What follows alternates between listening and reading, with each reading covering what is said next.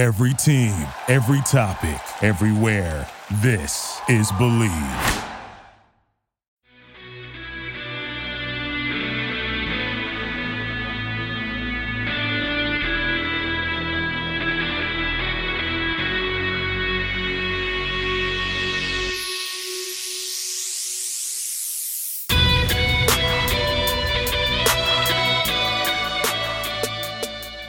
Hey, what's going on, everybody? Welcome back to another episode of Believe in the Jaguars right here on the Believe Podcast Network. My name is Phil Smith, a.k.a. Phil the Filipino, and I am your co-host. And, of course, as always, I am joined by my co-host, which is James Johnson, the managing editor of the Jaguars Wire over on USA Today. And, Jay, I don't know that it feels good to just kind of know what was going to happen, or if you just feel more bad about how the season is going. But either way, it's good to see you and good to talk to you. And I guess we'll get into breaking down this game. Yeah, I mean, it feels like for me, and I think like you would agree on, it's for me and you, and even if we had Jacob on the panel, it feels like this is panning out how we thought it would, you know?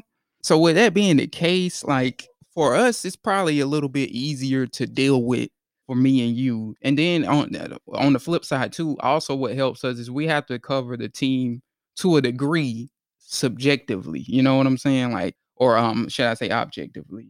So that being said, you know, like to a degree, a little bit of the fandom is out of the way, if you will, although we still are fans at the end of the day as well. But, you know, like I said, it just feels like it's kind of panning out how I thought it would. And I seem less hurt than others. You seem a little bit less hurt than others as well, just based off of our interactions. So with that being the case, I think this episode is going to be one where, you know, we can kind of put our emotions aside and just kind of explain to everybody what went on. Because, you know, as fans, they are looking at it in a different light than us. So, you know, I guess that makes us more qualified, or should I say, better qualified to kind of go through this process for the fans and explain the X's and O's and what have you.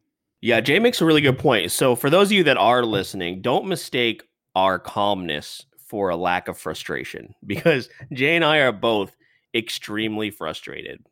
You know, and for any of you that are new here, Jay and I have been fans of the team since its inception. And now that we get a chance to cover it, we get to see the team in kind of a different light, but it doesn't mean that we get any less irritated or annoyed with some of the things that go on, not only on the field, but also behind the scenes. Because when you're in this kind of position that Jay and I are in, you kind of see also what's going on behind the curtain that a lot of people don't get to see. And let me just tell you guys, it's almost equally as frustrating. So yeah, so don't mistake our passiveness for a lack of caring, because we certainly do. So of course we're going to break down the game, give away the offensive and defensive game balls, and then also we have some listener questions, which Jay and I are very excited to get into. So we'll wrap up the show with that, and then we'll move on to Detroit here later on this week. But let's get the housekeeping out of the way, guys. For those of you who have gone over to Apple Podcasts and left that 5-star review, we really appreciate it. Make sure you're subscribing as well. There's two of the ways that you can support us, and it helps out a lot. We're also available on your favorite podcast directories, along with Apple Podcasts, which is Spotify, Google Play, Stitcher, Luminary, and TuneIn. You can, of course, find us at Believe.com and at Believe Podcast on Twitter as part of the Believe Podcast library. You can tweet the show at Believe in Jags Pod over on Twitter. You can find me at Phil the Filipino, Filipino, and Jay is over at SportsGrind_Dawn.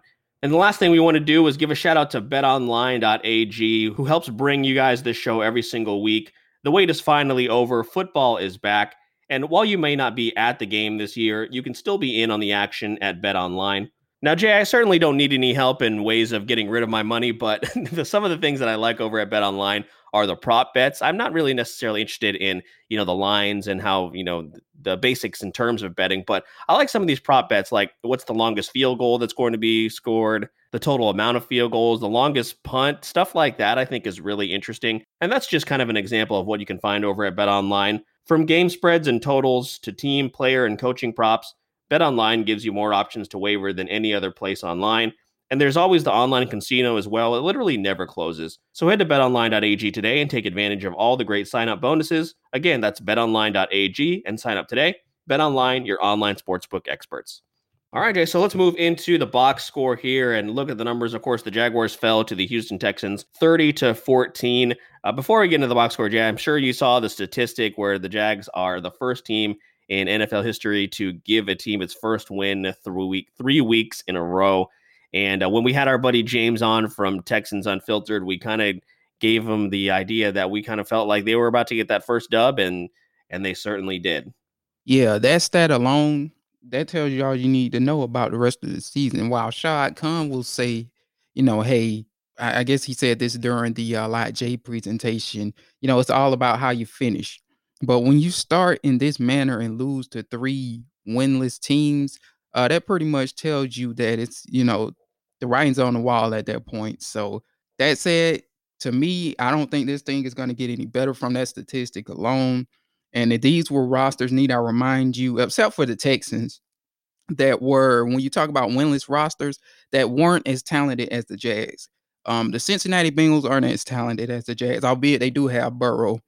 The Miami Dolphins weren't either. So from that perspective, man, like you can't help but just kind of be on a sour note when looking at that statistic and evaluating it and kind of taking it in and so on and so forth. Because it pretty much tells you about how the season is going to go. Granted, there's some drastic change. So looking at the team statistically on the offensive side, Gardner Minshew goes 31 of 49, 301 yards and 2 touchdowns. James Robinson has 13 carries for 48 yards, which, Jay, I definitely want to get into with you. Laviska Shenault led receivers with 7 catches, 79 yards, had himself a great day. Keelan Cole, once again, looked solid. Now, only a couple of catches for 25 yards and a touchdown, but he also had that really good kickoff return as well earlier in the game. My guy, Colin Johnson, getting involved, 3 catches, 30 yards, and his first NFL touchdown. Shout out to Colin Johnson. That was great to see. DJ Chark was held pretty ineffective, 3 catches, 16 yards. I think they probably keyed in on him, and our buddy over there at Texans Unfiltered, James, was talking about Roby, and Jay will talk about him and what he had to say about Gardner Minshew here shortly. But offensively, not really anything that stood out. I don't know that you ever really want Gardner Minshew to throw the football 49 times. There's very few quarterbacks you want to throw 49 times. But looking at the offensive side of things, it was good to see Shenault, getting involved, or getting more involved, I should say. But I can't remember who tweeted this out. It was a member of the media, but it really just seemed like on the offensive side of things, Jay Gruden was just trying to do too much with this, and because we were in it early and then it just got away from us. So what do you think when you look at how the team performed offensively this past weekend? So yeah, as you said, first and foremost, the most alarming part about this, and I went back and watched, I saw the first half live and I went back and watched the second half because I missed it as it came on. But the most alarming part about what you just said is the 49 times of throwing the ball for Gardner Minshew. No way in God's beautiful green, white, and blue earth should they have been throwing that many times against a team that was the worst against the rush coming into this game. I felt like the game plan should have been basically is utilize James Robinson, who, they kind of put the clamps on as well, the Texas defense did, but utilize James Robinson to ground and pound the ball. And then also doing so, you could keep that defense off of the field, which has been terrible. And we'll get on the defense actually later, but they actually had a better game than I thought they would. And again, we'll get into that. But that being said, the Jaguars should have been aiming to win the time of possession to keep Todd Wash's unit off of the field, because the Houston Texans have sucked so bad against the run. And that wasn't the case. You go out and throw the ball almost 50 times. It's ridiculous. And like you said, first and foremost is when you look at that first half, they were in it. It was no need to move to a pass heavy plan after the half, but somehow they found themselves throwing the ball 50 times, and that really hurt them from that perspective. However, the receivers, of course, if you throw the ball 50 times, the receivers should flourish as expected. Laviska Shenault continues to be consistent as well. You could argue that him and James Robinson have been neck and neck in terms of consistency for this team, and they will be core pieces for the nucleus of this team. As you said, DJ Chark kind of was shut down. Keelan Cole Sr., another guy that keeps showing up week after week, has that connection with Gardner Minshew. I've been an advocate of saying, and I think you agree with this, they need to get that guy re-signed. And I don't know if it happens this season or in the off season, but they need to hold on to him. And, maybe, if some changes are made and, coaches are fired and so on and so forth, the Jags get an offensive mind. He looks at the film. He's like, yeah, I got to hang on to that guy. But that's a time will tell type of thing. So, that was the impressive part about it was the receivers. They came, they stepped up when they were asked. And as you said, Colin Johnson as well contributed the touchdown, had 3 catches for 30 yards. In totality, that group, aside from Chark, did what they could with the 50 attempts that Gardner Minshew had. But the bottom line is there shouldn't have been 50 passing attempts in this game. And this should have been James Robinson's game for the Jaguars to rely on his shoulders and keep their defense off of the field. And that's one of the main things, one of the main takeaways we had from James over at Texans Unfiltered is he said we were going to have success running the football against this team. Right out of the gate, they hand the ball off to James Robinson. He goes for 11 yards. And then they immediately throw the ball 3 times in a row. It made absolutely no sense. And I believe even during the week, they had mentioned they had planned on using James Robinson somewhere between 20 to 25 carries, and he got 13. And I don't really think that was a product of the score because in the second half, things were still close early on, and then it got away from them. So I don't know why they completely went away from James Robinson. And then let's discuss the play that they called at the goal line on, what was it, fourth and goal, where you have Laviska Shenault, who played Wildcat quarterback in college. That's one of the reasons you drafted him. And then you put James Robinson in that position. And some people were criticizing James Robinson, but that's not a position he's supposed to be in. That is literally built for Laviska Shenault. What in the world were they doing? Because, I mean, I know we've been praising Jay Gruden here early on, but again, that was just a really head-scratching moment. I get going forward is fine. I understand it. But the play call, again, also fine, but the execution was not good, and you didn't put the right player in position. So what the heck went on there? Well, I think what's going on is basically is that, the poor play on the defensive side, and again, they played better than expected, but, it's just discombobulated the whole staff, and it's just kind of infected the whole staff. And then, like all of a sudden now Jay Gruden doesn't know how to call plays. Now with that play specifically, they simply got too cute. I could argue that they didn't even need to go that route in terms of, trying a quarterback pass with a running back or Laviska Shenault. Maybe it was something in the playbook better than that. But if you're going to do it, yeah, you're right. You go to Laviska Shenault, who you've basically drafted for that reason. And, yeah, sure, James Robinson fumbled the ball, this, that, and the other. But look, you could critique him all you want. He was the most consistent player coming into this game. And, as a rookie, mistakes are going to happen, so on and so forth. That's really the kid's biggest mistake of the year, to be honest with you. So, that being said, like I'm not really trying to blame him for, that situation and how the game went. He shouldn't have had the ball in his hands in the first place, as you said, in that scenario. If you're going to do it, give it to Laviska Shenault. But I mean, I would even go as far as saying, like, you got to go to another play. Like, that was just getting too cute with the Wildcat thing. Try something else. I know Gardner Minshew had happy feet all day or a lot of the day as well. But, I feel more comfortable with him standing in the pocket and making that throw than, trying something that's a little bit more complicated where it's a receiver or a running back taking the snap at quarterback. Well, let's talk about the quarterback here really quick, Jay, before we move on to the defensive side of the ball and talk about some of the comments made by Bradley Roby, because you and I had a discussion about this. And here's what he said in his press conference after the game. He said, quote, "Yeah, we just wanted to pressure them and not let them just get comfortable back there. And we did a great job. We were back there, and I could tell from the secondary that he was kind of unsettled early. We got some sacks and some pressure, and I think he had some trouble with that. And he was kind of panicking back there. Anytime you can get the offense unsettled and the quarterback rushing his throws and things like that, you're going to be successful. And that was our plan today." Now, what we took away from this, Jay, is that defensive seems to be figuring out Gardner Minshew. I think a lot of the things that were working for him early on are now no longer working. You kind of saw that when he was trying to get out of the way of that defender, right? I can't remember who it was that he was trying to juke out, but he went to the well one too many times and then ended up just zigzagging. I'm not really sure what that was. And it seems like a little bit of the Minshew magic is now just starting to wear off because teams are figuring out, okay, he's going to be mobile. He's going to try and move around. He's going to try and create. And teams are adjusting to that. What did you make of those comments from Bradley Roby? Because if I'm being honest, for all of you Minshew fans out there, and listen, we like the guy too, we very much, but this should be worrying. And this should be worrisome because it just seems like, as I mentioned, teams are starting to figure out what he's all about and maybe what his limitations are. Yeah, Roby's comments are alarming because they echo things that we heard during and after the game as well.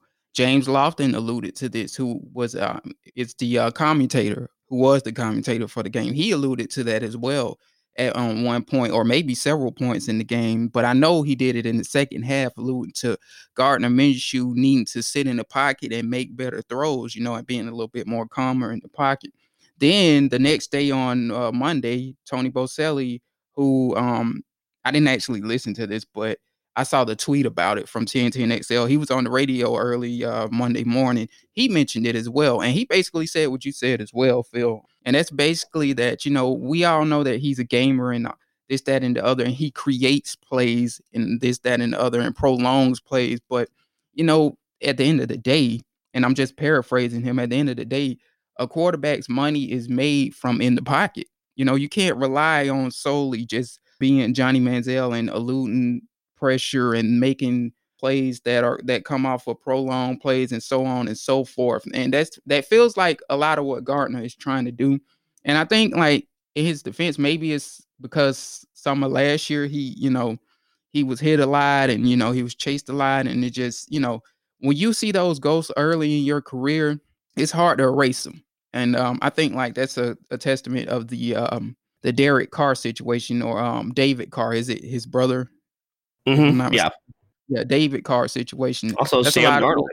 Yeah, that's a lot of what ruined his career, and Sam Darnold as well, and that can hurt a player. And this is something people can sit here and kind of deny it. It's something that Gardner has even mentioned himself.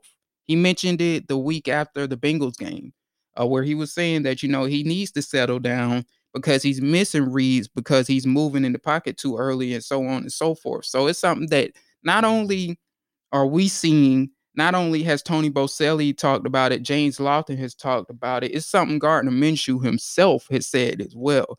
And it's an issue that, if you want to be the guy here and, you want to basically be the franchise quarterback here, you have to have that problem corrected. And at this point, it feels like it's not getting corrected because we keep revisiting it week after week. What are we, like 6 weeks into the regular season now? So we'll see, if he can hunker down on that issue. One thing about the Detroit Lions, while they aren't all that good against the pass, I think they're like 30, or should I say they're not all that good against the rush. They're like 30th against the rush. They are 11th against the pass. And, I think Matt Patricia can dial something up, albeit he hasn't done a very good job over there overall in terms of his record. But I think Matt Patricia could dial something up that will fluster Gardner Minshew. And if they can move him around in the pocket, they can win this game. And, they could very well get their second win of the year just from making him see ghosts in the pocket and making him miss reads and so on and so forth. So that's very concerning heading forward. Right. So definitely something to keep an eye on as the season goes on, and how every single week we point out we're going to see better defenses. So it's going to be interesting to see how Gardner Minshew and Jay Gruden really adjust to how teams are preparing for him, I guess is the word that I'm looking for. So looking at the defensive side of things, Jay, tackle-wise, Daniel Thomas and Dakota Allen each had 7, but the real breakout was Sidney Jones. He had, of course, the interception early on against Deshaun Watson, and then he had the tip ball that led to an interception by, was it Gerard Wilson that had the interception? Yeah, Gerard Wilson. And man, he just looked really, really good. So it's nice to see him get more play time. Dwan Smoot also had a great game. He ended up with a sack as well. Now, of course, remember, no Josh Allen, no Myles Jack for the defense. And I felt like they were doing pretty well early on. And then, of course, as we mentioned, in the second half, it just got away from them, and the offense unable to keep pace. And I don't know, maybe the defense got gassed or they were tired. I'm not sure what went on, but overall, not really too much to look into other than Smoot and Sidney Jones. So defensively, I mean, I know you've actually had an opportunity, Jay, to recently watch the second half back. I have not been able to do that. So what did you see defensively that stood out or maybe would be a little concerning going forward? Yeah, I'll say this. Part of what didn't help the defense is the missed opportunities on the offense's part. In the late in the first half, they had two. It was two attempts that they were within, if I'm not mistaken, the 22-yard line of Houston, where they came up with no points.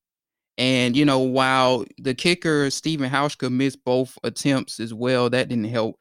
But the problem with that is even so, like when you get inside the 22-yard line, you don't even want to settle for field goals. You should be settling for 6. And I think, eventually mistakes like that catches up against you, especially against a defense that the Jaguars have that isn't all that great, but had a decent first half. So, a lot of this game kind of isn't their fault. They were a little better than expected. The offense just didn't hold up their end of the bargain and didn't come up with points where they needed to.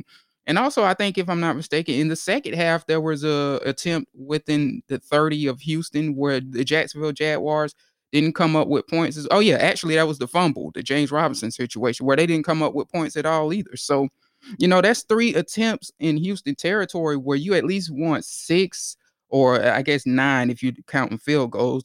But you either want the field goals or you want touchdowns predominantly in those situations. The Jaguars came up with 0 points in that situation. Jay Gruden did Todd Wash no favors in that situation. And, as I said, Jay Gruden should have been looking to help out Todd Wash through the rush.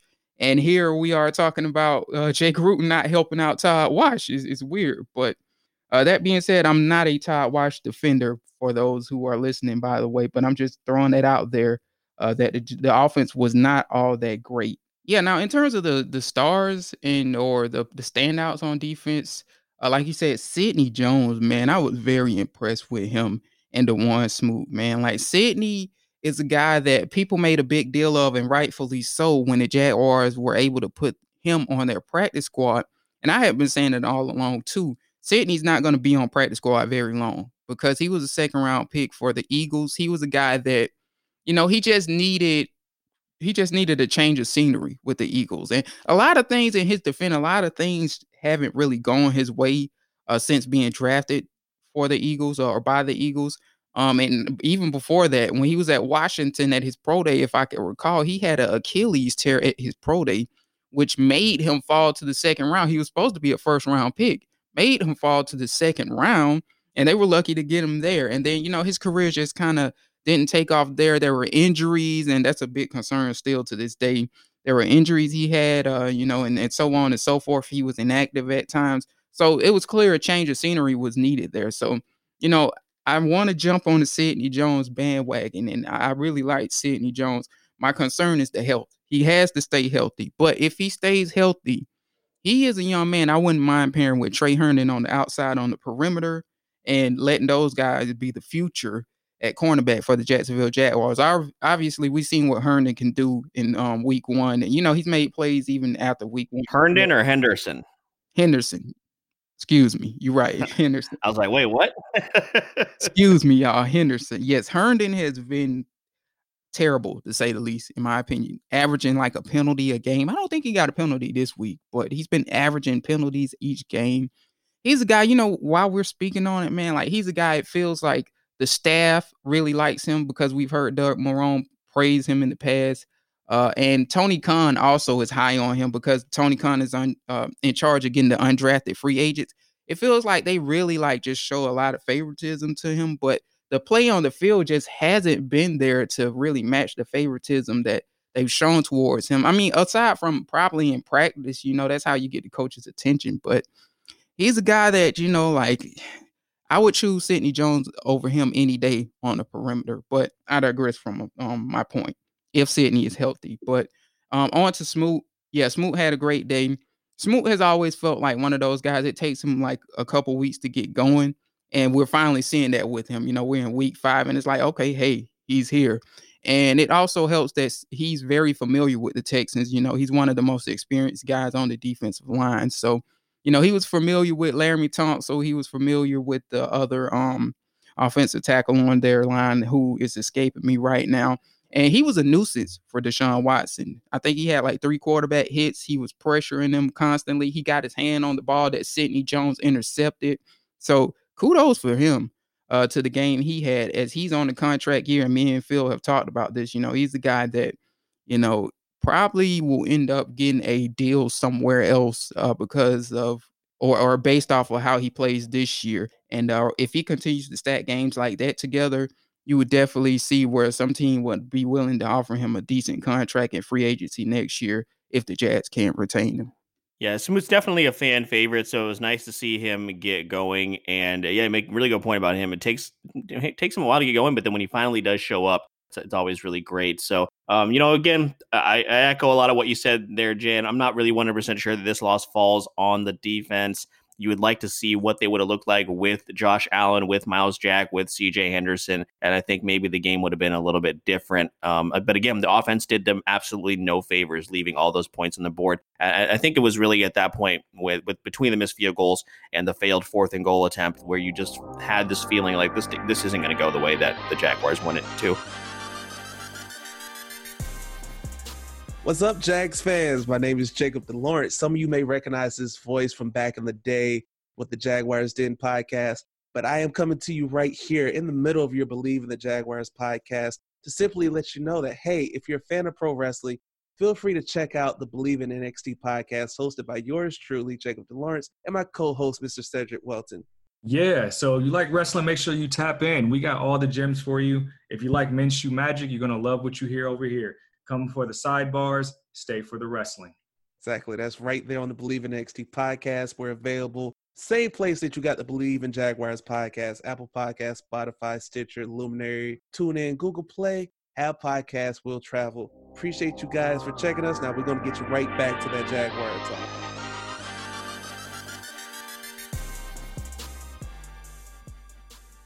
But let's move into the game balls here because we really want to get into these questions that were asked. On the offensive side of things, we discussed a couple of different players, and we actually decided there's going to be a theme here for both the offensive and the defensive side of the ball. And we're going to give it to the receivers, man, outside of for really stepping up when, Houston was really keyed in on DJ Chark. So between Laviska Shenault, Keelan Cole, and Colin Johnson, who, of course, got his first NFL touchdown, I think the receiving group deserves to be commended here for really stepping it up when, I think they probably had an idea that DJ Chark was going to they were going to do everything they could to take him away, and they did. Yeah, I mean, all of the points that the Jags got in this game were from receivers not named DJ Chark, and even to a stronger degree, not James Robinson, who we thought should have been the key part of the game plan. So, that's good to know, at least while James Robinson should have been the focal point of this offense. It's good to know that the Jaguars do have options that can step up when DJ Chark can't get going, when James Robinson can't get going. Colin Johnson got the end zone on the touchdown, as you said, where I think it was like a crossing route where he just kind of faded into the background or whatever the case may be. And Keelan Cole has always, again, going back to what I said, he's always had that connection with Minshew, which is good. And, he's that guy. I really, really want to hang on to him somehow, some way. We'll see what happens. But, he's a guy that's really developed and overcome a lot of adversity, because it was times where he was near the front of the depth chart, times where he was in the back of the depth chart. He was just all over the place in terms of the depth chart. And he just keeps managing to find a way to keep making plays. And, that's what you want on an offense, especially if you don't know what you have at the quarterback position and you might have an uncertain future with coaching down the road. At least you can know, you can look at the receiver position and say, like, hey, that guy's reliable, Chark's reliable, Shenault's developing, and Colin Johnson very well could be on his way to developing as well, which, that ensues that you have a good core around the quarterback position, at least at receiver, that could carry a quarterback if you want to make a change there. And also, let's give a shout out to Chris Conley, who, of course, just a couple weeks ago had a really off game. He caught that underthrow by Minshew, which I think, Jay, we believe that literally, if we want to make this comparison, a Trevor Lawrence would have probably hit that hit that guy in stride and it would have been a touchdown. Now, eventually, it ended up in the Colin Johnson touchdown, so I'm not mad about it. But that underthrow looked really bad, and so kudos to Chris Conley for adjusting and making that catch, honestly, because it was a terrible throw. Yeah, it was a duck. When it came out of Minshew's hands, I was like, that's not going to end well. But luckily for Minshew, and I would know this as a former defensive back, the defensive back didn't locate the ball. He didn't get his eyes on the ball. So Conley kind of took advantage of it, came back to the ball. You could argue that Conley maybe should have high pointed the ball or whatever the case may be. But then again, maybe it was just such a bad throw that he couldn't high point it or whatever the case may be. But yeah, if the defender gets his head around, he can actually make a play on that ball and swat it down at the least, if not intercept it. But kudos to Conley to, like you said, adjusting to that and making that clutch play that got the Jags some points on the board eventually through Colin Johnson. And then let's move on to the defensive side of things here, Jay. We're going to give it out to multiple people as well, because between Sidney Jones and DeJuan Smoot, they both deserved it. You've already talked about them a little bit. We just hope that Sidney Jones continues to stay healthy, and then Smoot, continues to just play very well as the season goes on. But yeah, we're going to give the defensive ball to both those guys because they definitely showed out on a defense that was pretty shorthanded. Yeah, kudos to both of them. And Sidney Jones, I think he ended up getting a 90-plus point grade on PFF for that performance. So I think it was maybe 93 or something like that he scored. But kudos to him again. Like, he deserves it, man. He's been through so much. The Achilles tear in his pro day, not being able to find his footing with the Eagles. Maybe here in Jacksonville, this kid could catch on. Maybe there's, he could be a little bit more healthier and, find a spot with, I was about to say Trey Herndon, but Henderson, to find a spot on this team with Henderson to be the boundary corners and, solidify this cornerback position or this cornerback group, which has some talent. But, I guess some of the guys are a little bit unknown, like Josiah Scott and Luck Barku. But that being said, like, he adds to a promising cornerback core is what I'm saying. And then for Smoot, again, shout outs to Smoot, man. Like, you can't help but root for the guy. He's a fan favorite. I used to watch his YouTube page, which I loved, but I don't know if he's still doing the videos or whatever. But real likable guy, man. You can't help but cheer for DeJuan Smoot, who is a guy, again, like, his career got off to a slow start. When he was first with the Jaguars, it was like, 2-3 years he couldn't get a sack. And then next year or last year, he ended up getting, I think it was 6 sacks or something like that. So, he's a guy that's up on the upswing, if you will. And I just want to see him continue to build, even if it doesn't, end with him ending up with the Jaguars in the end, or, he may end up with another team. But still, for the sake of his career, I just like to see the man flourish because he's a good dude. And, he does deserve it. Yeah, 100%, man. So shout out to both those guys for their performance, and you hope they can continue to replicate that as we head into Detroit and as the season goes on. But Jay, to wrap up, we want to go into these fan questions, these listener questions that we got. So shout out to everybody. Before we do that, Jay, I wanted to actually mention this at the top of the show. I do also want to send out our best to Dak Prescott. Me being a Cowboys fan secondarily, but being from Dallas, Texas, I got to tell you, Jay, watching it happen, it was heartbreaking, man. And, of course, he went through this whole saga with his contract, and he bet on himself, and rightfully so. He's earned the money, and he should be paid accordingly. But I had to turn the game off after that. I really didn't want to watch any football the rest of the day.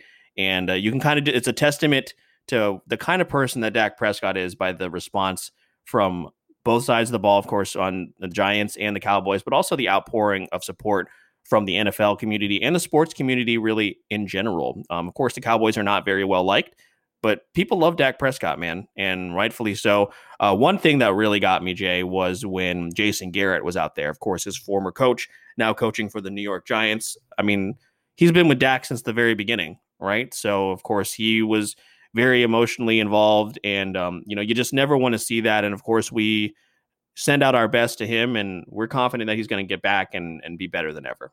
Yeah, while it was a gruesome moment to watch, and you can never get used to it, even if you watch as much football as me and you have, and me and my buddy Josh have, you can never get used to those type of moments and just, the anguish and the pain on his face. And it was heartbreaking. Although I didn't see it live, I had to go back and look on Twitter to see exactly what happened. And yeah, it did look bad. But like you said, man, like, I try and take the good out of everything.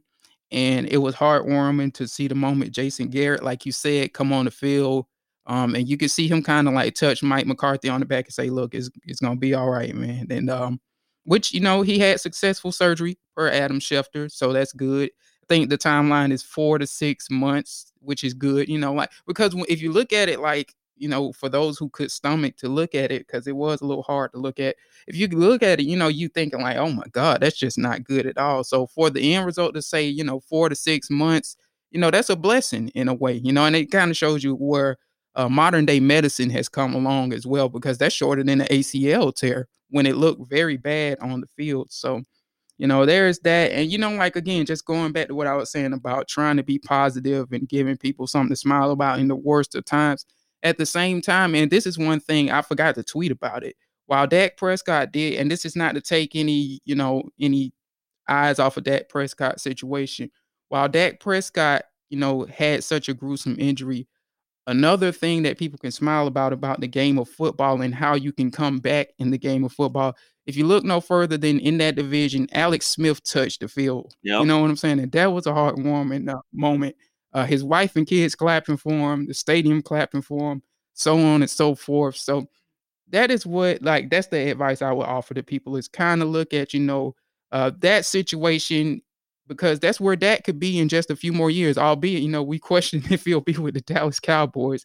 I think he'll probably be with another team down the road, but make no mistake about it. Like, he has a future in football. I think he makes a full recovery. At least I'm hoping and praying that he does. And if he does, he'll see the field just like Alex Smith did again. And, it could be definitely a happy ending because, while I've been a harsh critic of his, he is a guy that, you can't help but feel for. And he is a guy that you think, or I believe, could definitely overcome any, the adversity that he's seeing at the moment. 100%. It was just wild that this happened again with, Jason Garrett there, but also the same day that Alex Smith made his return to the field. And, I'm sure, just knowing the type of person Alex Smith is, I'm sure if he hasn't already, he will reach out to Dak. I just got a notification that Gordon Hayward from the Boston Celtics reached out to Dak Prescott. Of course, Gordon Hayward just a couple of years ago had his own gruesome injury. So, when stuff like this happens, of course, it's heartbreaking. But again, the outpouring of support has been great to see. Deshaun Watson was another one, too, that I saw reach out to him, who's, Deshaun Watson, if I'm not mistaken, he's been through multiple ACL tears. Is it one or two? So, yeah, these guys are reaching out to him, and I love to see that, though. People that have been through adversity as well saying, hey, man, you're going to come back from this. And this makes it more interesting, as I said, now to see, because I don't think he's going to be with the Dallas Cowboys in the future. I want to see where his career goes after this. I think it's going to get exciting after this, to be honest with you. Yeah, absolutely. A lot of anger, I can tell you, from the fan base and also just football fans in general at Jerry Jones for just not taking care of this guy and, finding a way to make it work. So I, too, as much as I love him as the quarterback of the Cowboys, I definitely think he is going to end up leaving. Jay, I remember I threw this out to you, I think early in the offseason, if the Cowboys had a good year and he would hit free agency and the Jags would sign both Dak Prescott as well as bring on the Cowboys offensive coordinator, Kellen Moore. I don't think that's going to happen now, but I'm just going to put that out there. That way it's on record as something that I said. So we'll see what happens. But let's move into the questions here really quick. Oh, you know what? And also shout out to LeBron James for winning championship number 4 and, getting that damn respect that he wanted, that he talked about in that press game conference. I got to shout out LeBron because, for some reason people hate on that guy when he's really not done anything wrong other than be almost, or if not as good as Michael Jordan. So, but let's move into the fan questions here, Jay. Now, the one that we got really the most is, when are Caldwell Marone going to be out of here? Now, your second team, the Atlanta Falcons, just made major in-house changes, of course, right here at the quarter pole of the season. So where do you fall? I don't know that you and I have ever talked about that. What are your thoughts on these coaching changes and front office changes right in the middle of a season? Of course, we just saw the Houston Texans do it, and they beat us. Now, granted, Romeo Crennel has had success in this league. He's been a head coach, and he's been a coordinator for a long time. So I think a couple weeks ago, you talked about it when we joined. I can't remember who it was, but you talked about who would probably be the interim coach if they made a change. So where do you fall on teams making these types of huge moves right in the middle of a season? Yeah, I think it varies on a team-to-team basis. I look at the Falcons situation, and how Dan Quinn started off. And a lot of it to me too is the Atlanta Falcons are like the oldest team on average in terms of age in football too. So I don't think that helped them as well. But you look at how Dan Quinn started off. I think that was justifiable.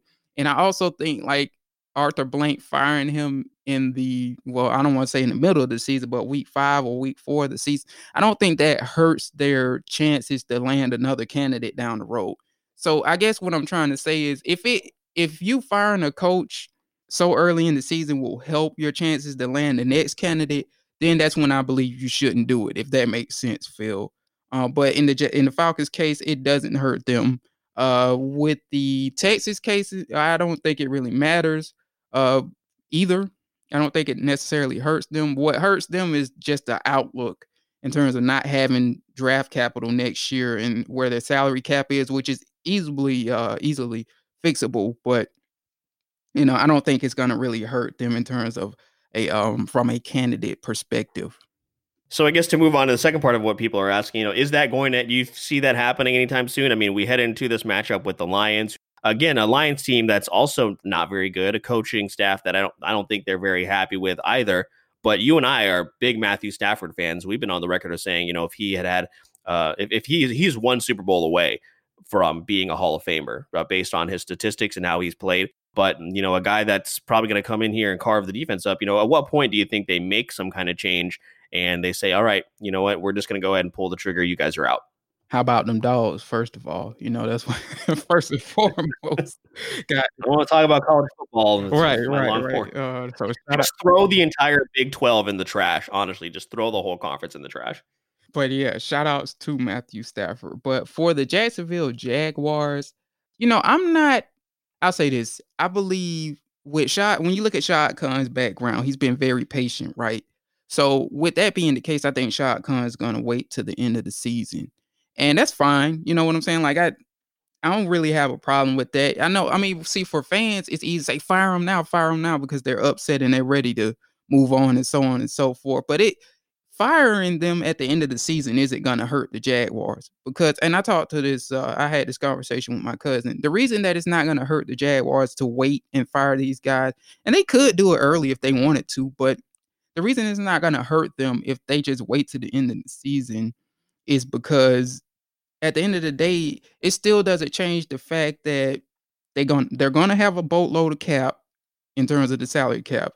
And it doesn't change the fact that they're going to have a boatload of picks in terms of the draft as well. So that's not going to change today or by then, unless somebody just blows some cap space, which that ain't happening in the middle of the season, and blows those draft picks in the middle of the season, which that's not happening either. So that being said, if they wait, so be it. It doesn't really hurt their chances, or they still have a appealing team to come to, even if they fired Doug Marrone on the last game of the season. Also, I will add this also too, though. I think, if anybody gets fired before the season, it'll be Todd Wash. But, besides that, I don't think like we're gonna see like this drastic move by Shad Khan, if I will, on his part in terms of firing anybody or firing a GM and firing the head coach. I think he'll probably be patient and wait. But I do think, based off of what we've seen, especially what you said with them losing to all of these winless teams, I do think the writing is on the wall that those guys would get fired at the end of the year. Albeit, he said he's going to wait. Shad Khan said he's going to wait and see how the season ends. But I don't see it going all that well. Yeah, because you may have a Lions team that you're about to face off against that might be also 1-4. And, of course, that's just going to look even worse. You got to wonder if eventually the pressure on Shad Khan just amounts to too much and he just has to go ahead and make the change right there at the season. But I would say this for fans, just be patient, because if that's what you want, it's probably going to happen. Go ahead, Jay. Yeah, one thing I will say too is like I kind of like the aspect of him waiting to the end of the season, because going back to what we said in the past, you want to remove yourself from as many Tom Coughlin things as possible and Tom Coughlin like tendencies. And one thing I will say that, and this is just me personally, I can't speak for nobody else or you, Phil, but the whole situation of how Shad Khan handled Gus Bradley, firing him as they were on the plane or before they got on the plane, you know what I'm saying? Like that just felt just unprofessional, in my opinion. It was gross. It felt It gross. felt unprofessional. So, like, you know, for Shad Khan to shed that kind of perception and shed that stigma, and then shed the stigma that they had while Tom Coughlin was here as well, albeit they fired Tom Coughlin in November, or it might have been late December, early December, but they fired him before the season could end. Just whatever you do, just don't do it in a nasty way. Is basically what I'm saying. So if they wait to the end of the season, that's the most professional way you can go about doing it. And again, you know, his history kind of says he might wait to the end of the season to do it because he's super patient and so on and so forth. And again, that also kind of looks good in a sense that the next head coaching candidate is going to look at it. Not only do they have an abundance of cap space and an abundance of draft picks, he's going to look at it and be like, dude, the next candidate, if there is a next candidate, he's going to look at it as if, dude, this guy is super patient. You know, he gave Dave Caldwell almost a decade. He gave Doug Marrone 4 years. Well, Doug Marrone was on the staff with Gus Bradley as well, but 4 years as a head coach. That's a good look in terms of what, in addition to what they already have in terms of, you know, the draft situation and the salary cap. Yeah, that's a really, really good point. I think it would definitely benefit the team more to just ride it out.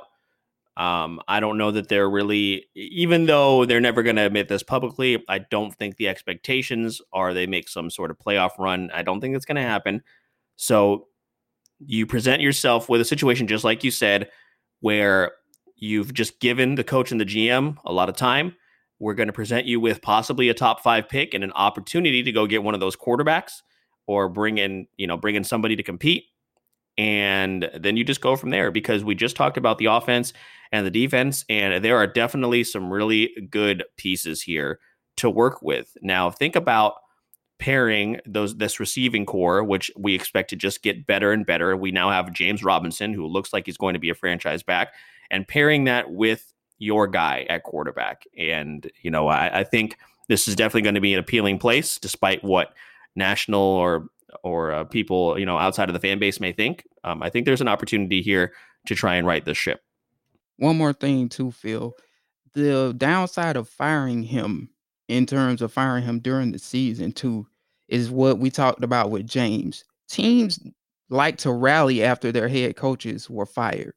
And you know, at this point, it doesn't benefit the Jaguars to win any more games at this point. Let's just call it is what it is. It doesn't benefit them. They probably, and for all of the people that are on the Trevor Lawrence bandwagon, they probably, even with just one loss currently and maybe even losing out the rest of the games, they still may not be able to acquire the first overall pick because the Jets are just that bad.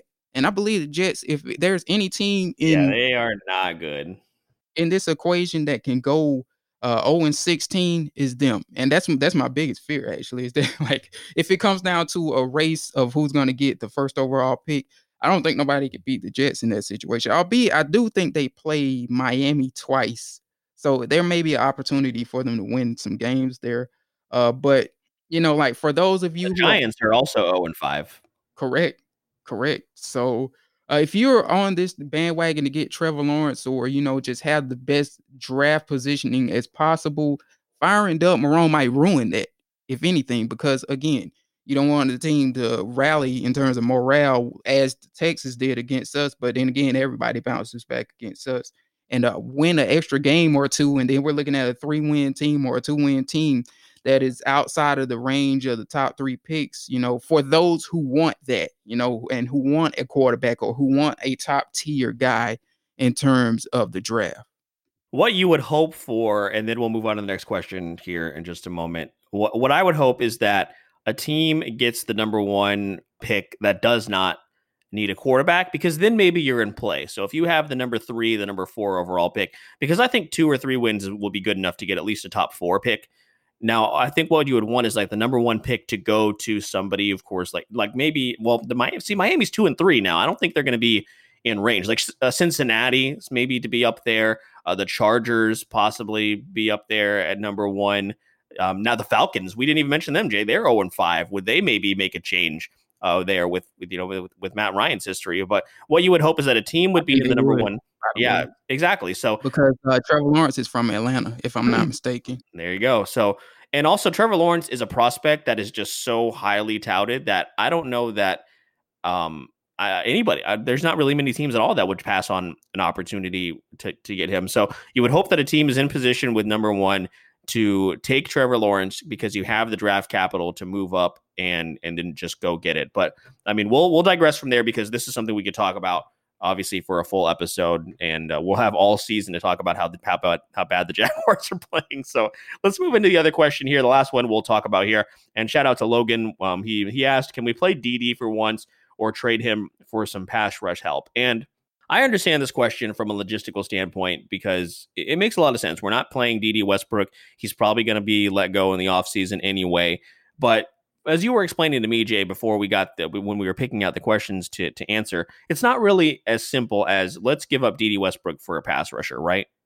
Right. And a quick correction on Trevor Lawrence. I just looked it up. He's actually from Cartersville, Georgia. That's near Atlanta. He played high school football in Cartersville. So, he's kind of somewhat of a native of there. But that's another topic for the last question. Just wanted to make that correction though. But yeah, like you said, with Dede, it's not as simple as like, hey, we got this extra receiver that we want to trade. Let's get a pass rusher because we need one. Well, the question is then who has a pass rusher on the market that's available up for trade?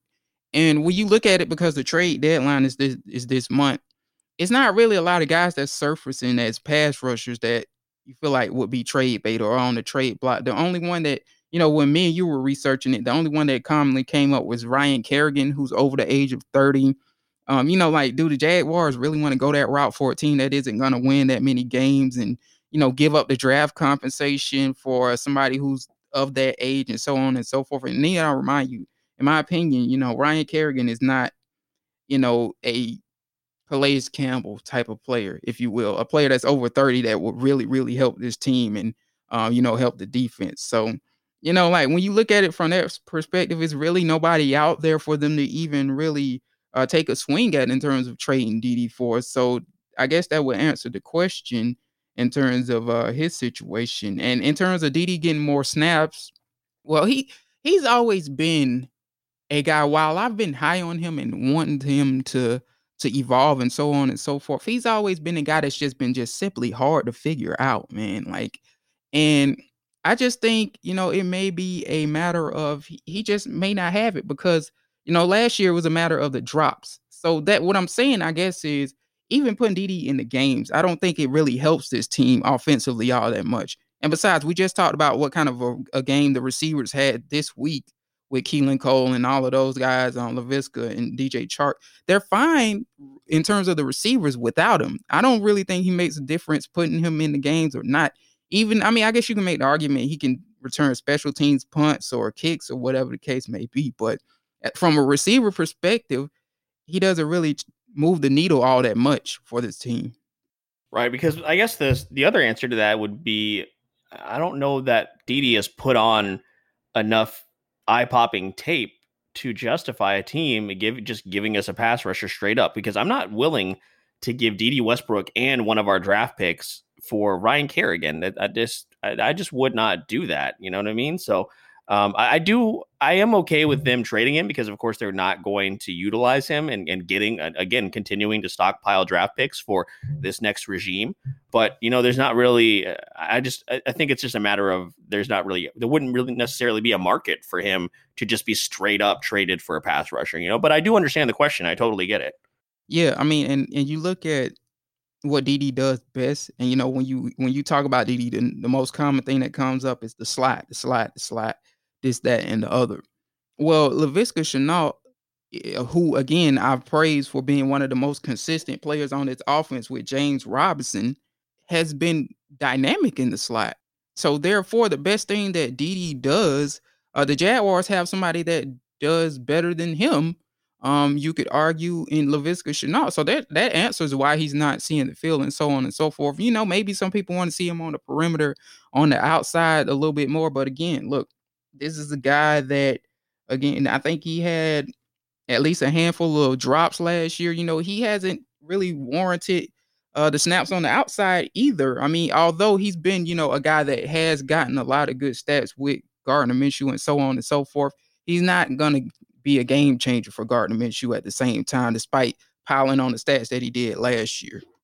I remember having the conversation with Jacob just a couple of years ago, and we were praising Dede as having the opportunity to be a number one receiver, and he was surpassed by DJ Chark in every single way possible. And now with these new guys in and Keelan Cole continuing to play well, the writing is on the wall for Dede. We of course wish him the best wherever he ends up, but I think what would be more likely to answer the question here that we got would be that he would be just straight up traded for a draft pick for draft compensation as opposed to being traded for a pass rusher. Yep, that makes the most sense. I don't think anybody at this point really might get traded for a defensive end. I know a lot of people want edge rush help, but I feel like at the defensive side of the ball, for the most part, especially at edge rusher, what they got right now is just what they're going to just have to go through the season with. And I don't think it's going to be anybody on the market that warrants them getting any help on the edge. They're going to have to fix that next year, not this year. Yeah, absolutely. So, this was great. We'll try and do this every single week. Thank you guys for all of the questions. Again, pretty much all of them were related to the coaching staff and the front office. So I think that's going to be a theme for the rest of the season, Jay, I feel like. But with that being said, you guys, thank you for joining us for another episode. Of course, we're going to be working on getting a guest on for the Detroit Lions and discussing the upcoming matchup with them. And we'll, of course, go from there. So, Jay, we're going to wrap up here momentarily, but just let everybody know what they have to look forward to in terms of the Jaguars Wire and anything on the podcast as well. Yeah, I'm going to look at the PFF scores to the best of my abilities and get an article up on the Jaguars Wire on that. Again, Sidney Jones led the way for the team. So we'll probably have something on that. We'll proceed to look into the Lions and get a Lions guest on probably, which we're working on currently. Talk Lions, get a spread post up on them. By the way, while I'm speaking of the spread post, the guy that does our spread post, Robert Ricks, I want to send a prayer for him because he was in the way of the most recent storm, and his family and people, while they are fine, he told me they're fine. They lost power and all of that, and he did tell me that they got their power back and all of that. But with Hurricane Michael coming through my hometown, I know what that's like. So at the same time, I want to send my prayers to him and wish him the best. So I'll probably handle the spread post because Robert's kind of busy and dealing with some stuff right now. But yeah, we'll do that and continue to look at the Lions on the Jaguars Wire as well and get some articles up on them and kind of give y'all a scouting report, if you will, on them. Yeah, absolutely. So, of course, Robert and everybody in that area, just stay safe and take care of yourself. And, of course, we'll monitor that for sure. But, yeah, guys, again, just as a reminder, if you're enjoying the show, head over to Apple Podcast and subscribe and rate 5 stars. We would really appreciate it. Of course, we're also available on Spotify, Google Play, Stitcher, Luminary, and TuneIn. You can also find us at Believe.com and at Believe Podcast. Once again, you can tweet the show at Believe in Jags Pod. You can also follow us at the Jaguars Wire on both Facebook and Twitter. You can find me at Phil the Filipino, Filipino, and Jay is over at SportsGrind_Don. Thank you guys so much for joining us. We hope that you're safe and healthy wherever you're at. Go out and vote early, take care of yourselves. This has been Believe in the Jaguars right here on the Believe Podcast Network. We believe, do you? We will see you next time, you guys.